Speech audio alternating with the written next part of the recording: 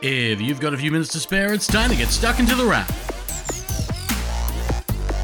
It's the middle of October 2022 and you're listening to The Wrap, Australia's fastest technology roundup. And if you've been trying to figure out what phone or watch or really anything to buy, the last couple of months of the year are certainly not making it easy. There are scores of gadgets coming out and we're going to try and pack as many as we can into the space of 5 minutes, starting with soundbars. There's a new model on the way from Bose as the company tries to pack in an Atmos spatial soundbar into a small space, and a comparatively small price at that. At just under $800, the Bose Smart Soundbar 600 is surprising because it will actually use up-firing speakers and not just rely on the psychoacoustic brain trickery that works in the Sonos Beam and other compact spatial soundbars. It's unusual because you don't typically see real 3D sound that fires at the ceiling for under $1,000, and yet Bose is doing just that later in October. A week or so later, expect some new computers to rock up with 3 Surface models on the way, mostly offering minor updates through Microsoft's tablet and laptop computer range. First, there's the Surface Laptop 5, a model with a new chip and not much else. There's also the Surface Pro 9, which will offer either one of those new Intel chips, or if you're a bit more daring, one made to be more mobile with 5G on board. No prices yet for the 5G model, but Microsoft has sent word that its all-in-one desktop Surface with a massive 28-inch touchscreen will cost, no joke, $7,000 locally. Yikes. While new computers is more or less a given for Microsoft, there is something new and unexpected on the way coming in Microsoft Designer, a web app modeled largely on what Canva has created, but with a twist. It can create AI art for your designs. It'll use the Open Labs DALL-E platform for that, and it'll go into beta very shortly for you to try for yourself. In the past few weeks, there's also a new rice cooker from Panasonic, a hypersuction vacuum from Dyson, a coffee maker from DeLonghi that can make cold coffee too, ideal for the summer, and a couple of new phones and watches, which we're looking at right now. Google's Pixel 7 Pro is the phone probably worth looking out for, sporting a 6.7-inch OLED display, a sleek glass and metal body, Google's latest Tensor chip,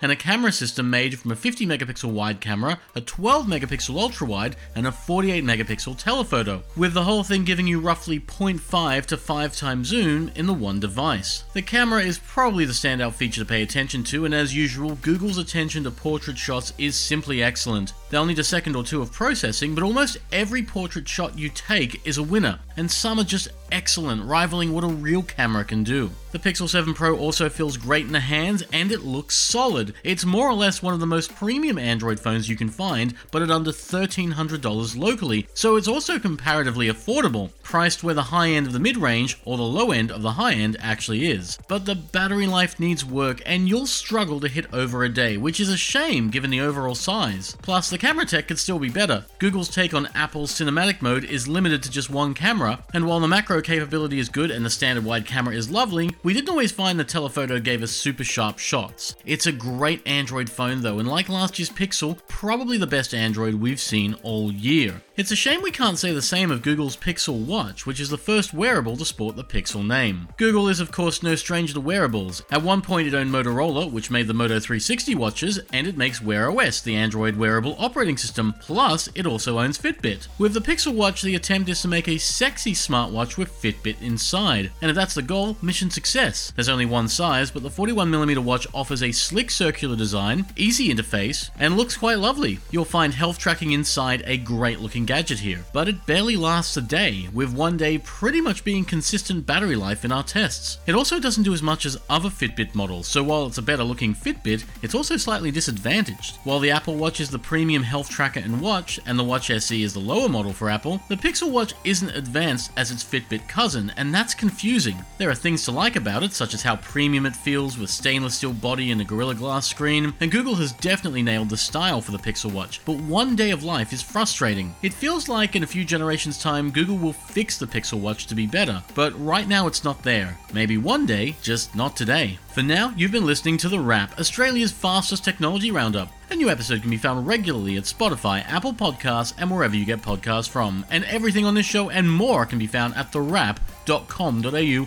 or at picker.com.au, Pickr. For now, have a great week, and we'll see you next time on The Wrap. Stay safe, stay sane, and take care.